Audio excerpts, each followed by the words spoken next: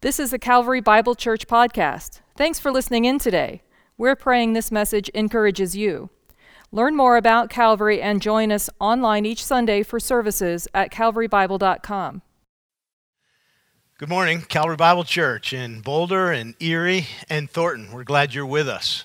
And for those of you who used to attend Calvary and you're all around the country, letting us know that you're tuning in, we're glad you're with us too. And maybe you joined us today for the very first time. Somebody shared a link with you and you're tuning in for a church service online. We're really glad you're here. And I think it's going to be a great morning for you. At least we've prayed for you that it'll be a great time for us to be together. We're going to turn to the Bible in just a minute. But all this week we've been watching the news and watching online and newspapers. And a friend of mine, John, sent me a list of the key buzzwords that are hitting all the headlines in newspapers and news stories across the country in the last week. Here's the list of key buzzwords from the media. Havoc, doom, shutdown, lifeline, death toll, afraid, dead, descend, crippled, worries, plummet, tumbles, unsteady, devastates, worst case scenario, crisis. How's that for a key list? Man, filled with joy. Aren't you glad you came to church today? If you read the newspapers only or just watch the news, those are going to be the themes that you hear again and again and again. But we looked through the first chapter of Philippians, and we pulled out our own list of buzzwords from Philippians chapter 1 from the Apostle Paul, which he wrote while he was in prison, chained to the wall under constant supervision by Roman guards. And these were his key words in Philippians 1. Grace, peace, joy, confident, bold, prayer, rejoice, deliverance, filled with the fruit of righteousness, abounding love, progress in the faith, full of courage, glory in Christ, standing firm, one mind, one spirit, not frightened in anything, believing in Christ. Now that is a different list. And it begs the question, what creates a perspective that is so different between what you hear in the newspaper and news media and what you hear in the Bible from an apostle who was in similarly dire circumstances? I would suggest to you that one of the things we've always said is that you have to understand that when the Bible speaks, it speaks in a way that helps us interpret our circumstances. And so we always say that we want to see our circumstances, wherever we are, through the lens of understanding biblical truth. And we would never want to switch it around and say, I understand the Bible in this way because my circumstances are this, so God must mean this. Part of what Paul shows us is that when you have God's truth and you have it right in front of you, it creates a better lens for our circumstances.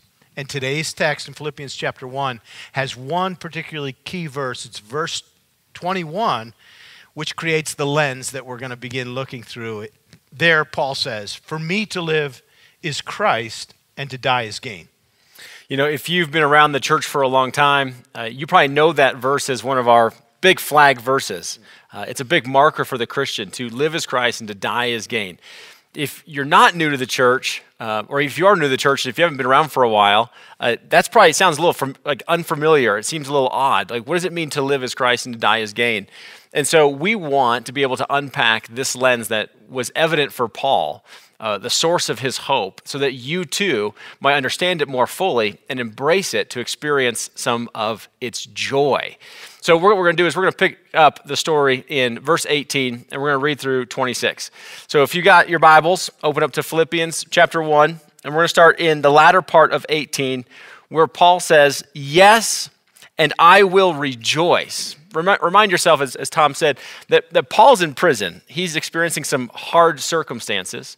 But last week, we saw that he was giving hope to the Philippian church, that God is still on the move and still active, that God himself will redeem these days and actually bring forth good for the gospel, for the kingdom, for others, and it's a source of his joy.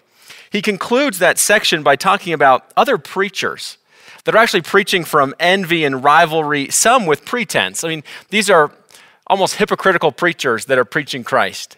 But he sees that even in the midst of that Christ is being proclaimed, and it's a source of joy for him. Even these pastors that are preaching to maybe inflict more wounds on Paul, Paul says, that's okay. If Christ is preached, I rejoice. And so even though his circumstances are dire, the attitude that Paul has is rejoicing. And so he says, yes, I will rejoice. Verse 19. For I know that through your prayers and the help of the Spirit of Jesus Christ, this will turn out for my deliverance, as it is my eager expectation and hope that I will not be at all ashamed, but with full courage, now as always, Christ will be honored in my body, whether by life or by death. For to me, live is Christ, and to die is gain. If I am to live in the flesh, that means fruitful labor for me. Yet which I shall choose, I cannot tell. I am hard pressed between the two. My desire is to depart and be with Christ, for that is far better. But to remain in the flesh is more necessary on your account. Convinced of this, I know that I will remain and continue with you all for your progress and joy in the faith, so that in me you may have ample cause to glory in Christ Jesus because of my coming to you again. So Paul sets up this situation that's immediate for him, life or death. And he lives in those two worlds. Either I'm going to live or I'm going to die. And for us, we often think about our living. And in today's present circumstances, we're probably more aware of our dying. But those are the kind of the two options. And so what do you see in this text as kind of sources of Paul's hope and joy in the midst of those two worlds of whether I live or I die, it's for Christ? Let's start with the first part. For me to live is Christ. So we'll talk about the living, and then we'll talk about the dying. For me to live is Christ. It's a very simple statement, but I think it means for Paul, for me to live is to live primarily and singularly with Christ in my vision at first. And what we would always want to do in a text like this is look at that, which may be the key statement, and then see if we can find some supporting evidence in the context that would say, okay, if living is living for Christ, what's the evidence in this text that looks like a Christ-exalting life? For me to live as Christ, in a sense, is to bring Christ right into the center of my life and say, he's the centerpiece. He's more important than any other dimension of my life. I have a wife. I have children. I have a job. I have hobbies. I like to fly fish and golf. I have a truck. I have friends. But all of those find their place alongside and under the rank of, for me to live first and foremost is Christ. St. Patrick was an old saint, and he had a beautiful prayer that he would pray when he would communicate with others and lead others. And this is what he coached them to pray. Christ with me, Christ before me, Christ behind me, Christ in me. Christ beneath me, Christ above me, Christ on my right, Christ on my left. Christ when I lie down, Christ when I sit down, Christ when I rise up. Christ in the heart of every man who thinks of me, Christ in the eyes of everyone who sees me, Christ in the mouth of everyone who speaks about me, Christ in the heart of everyone who thinks about me. It's a beautiful prayer, simply saying that Christ is my center, and he's the beginning part. So what in the text helps us see what a Christ-centered life might look like? I found three, beginning in verse 19, and I simply said that the first mark that Christ is my center is I am dependent upon God in a life of prayer. Dependence on God in a life of prayer.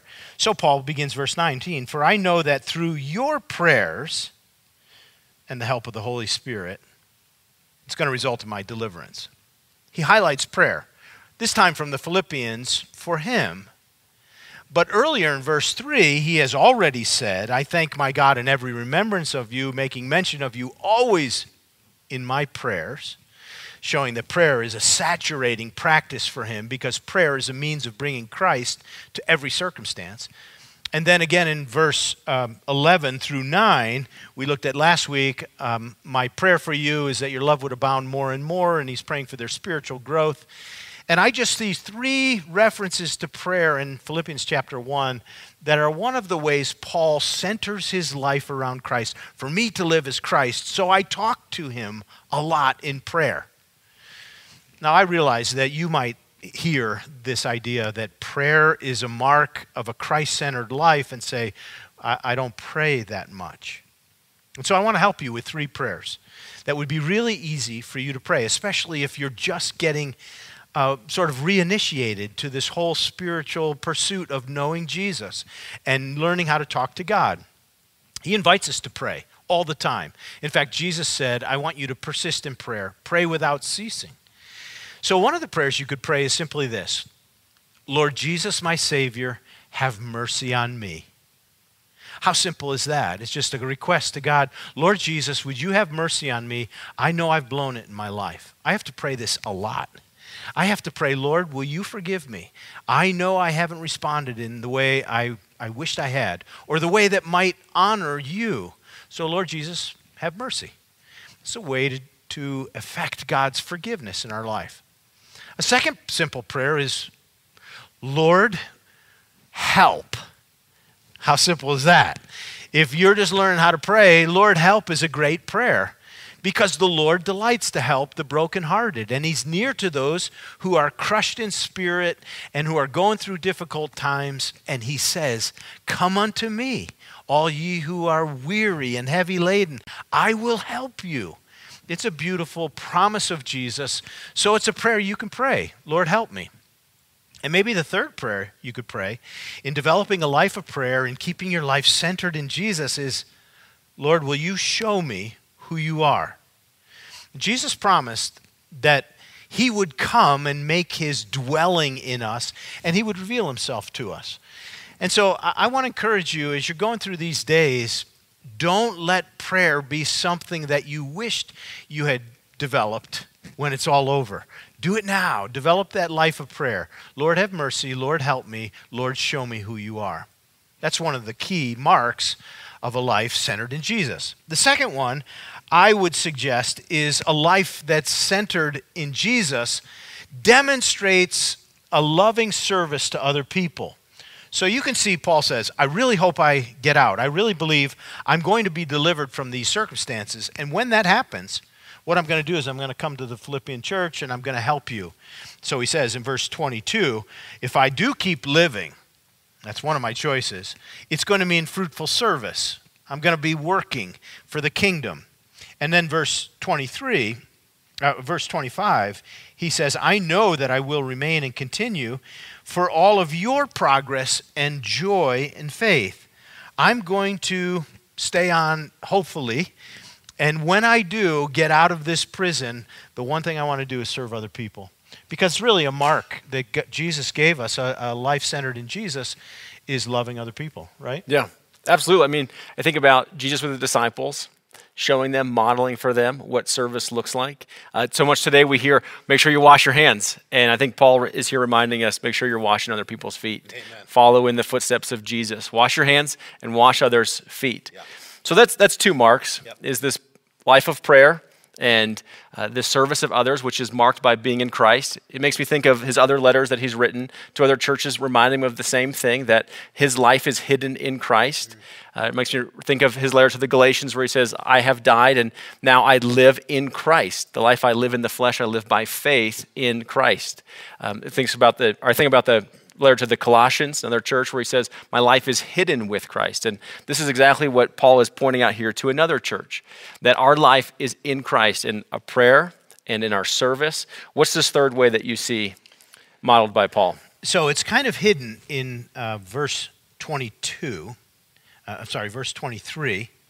when he's contemplating the two options that are available to him. I'm going to live and be released, and I'm going to go love people and serve the kingdom.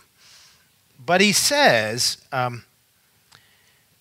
but my desire is the other option. My desire is the other option, which is to depart from this life and go and be with Christ, which is very much better. And I just get a glimpse there that Paul's whole perspective is not only of this world, but he's always thinking of heaven and eternity. He's thinking of the next realm. He's thinking of going to be with Christ. We're absent from Christ now, and we're present in our body, but one day, when we die, we'll be absent from the body and present with Christ. And Paul's analysis was, that's going to be better than anything in this life. And it's hard for us to imagine that, but I think what he's saying is, the way to live a Christ-centered, Christ-exalting life is to be thinking not only of what's happening here, but to be thinking of heaven. Eyes on Jesus, we said a couple weeks ago. And here it is, eyes on heaven. If you be raised with Christ, keep seeking the things above, where Christ is. Looking unto Jesus, the author and finisher of our faith. It's a really compelling idea and very hard to do in our life to be thinking with heaven in mind. But it helps shape Paul's idea that I want to be a person who prays, a person who serves others, and a person who's thinking of eternity so that I see my circumstances with eternity in perspective. You know, it's funny, we started with the headlines today, and a lot of those headlines have led people to think about the times when things will get normal again. We were on a phone call this week with other clergy talking to the governor, and the governor kept repeating, we can't wait for it to happen soon enough, that all things would become normal again. All things become normal again. And I think in this perspective of what Christ is doing, is we're not waiting for all things to become normal again. What we're longing for is all things to be made new, is the work of Jesus Christ, to make all things new, not normal and try to get back to something, but forward thinking of what God is doing with history and what God will ultimately do in all of this. Yeah. But it seems like Paul is pretty convinced and compelled of who Christ is. I know that you are. What is it that compels you about Christ? Yeah. So I told you earlier that I got this letter this week from a young man who sent me an email with 6 questions in it. And one of the questions, he said, I've been trying to interact with other people who have faith in Jesus, who are older than me, and I need to ask you the question. He said, what do you personally find compelling about Jesus? And I loved that question, and I wrote him an answer, and I sort of elaborated in my mind for this morning. And I think that is what answers, for me, the question, why should I live for Christ? Why is, to me, living Christ? And when I wrote him my answer, I said, I think I'm most compelled by Jesus for a number of reasons. One is his life. Jesus lived his life as an excellent teacher, the best ever, and people flocked to him to hear him. He also went about doing good and healing and helping people. He was one who would step in and rescue someone. There's a story in the Gospels of him rescuing someone who had been wrecked with sexual immorality and marriages upon marriages, and he just entered in with compassion and gave relief to them. What's not to love about someone as compelling as that, who loves people right where they are and then gives them a hand and forgives them and leads them on to a better life? It's beautiful. But in addition to his life, it was his death. And his death is compelling more than any other death in the history of anyone in the world. His commitment on my behalf to come into this world, and though he had not committed any sin in his life, he went to the cross to bear the burden of sinners like me. And he went to the cross and died in my place as my substitute, and then offers me through his death forgiveness of my sins. And then he rose again on the 3rd day, and he rose again and was seen by hundreds of people. And then he ascended into heaven, and from heaven, he is now interceding for us on our behalf. I just think his willing sacrifice on behalf of sinners like me, and then saying to me, I could be forgiven and I could have a place in heaven, that's pretty compelling because of his death. Both of those things were things that he did. He lived a life and then he died a death. And those are amazing. But perhaps most compelling to me is not what he did, but who he is. And when you understand who Jesus is, then it makes sense that for me to live as Christ would make sense. And so who is this Jesus? Well, he is God's Son, the only begotten Son of God. He is eternal. He's everlasting. He's all-knowing. He's all-powerful. He's everywhere present. He is an advocate for people in need. He's the first. He's the last. He's the beginning. He's the end, the Alpha and Omega. He comes alongside to help those who will call upon him. He's the forgiver of sinners and the defender of those who are accused.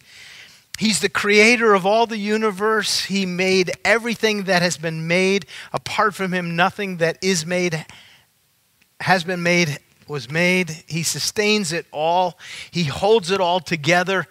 And he is the one who's going to come and judge the living and the dead. He now lives in heaven and is going to come back and return.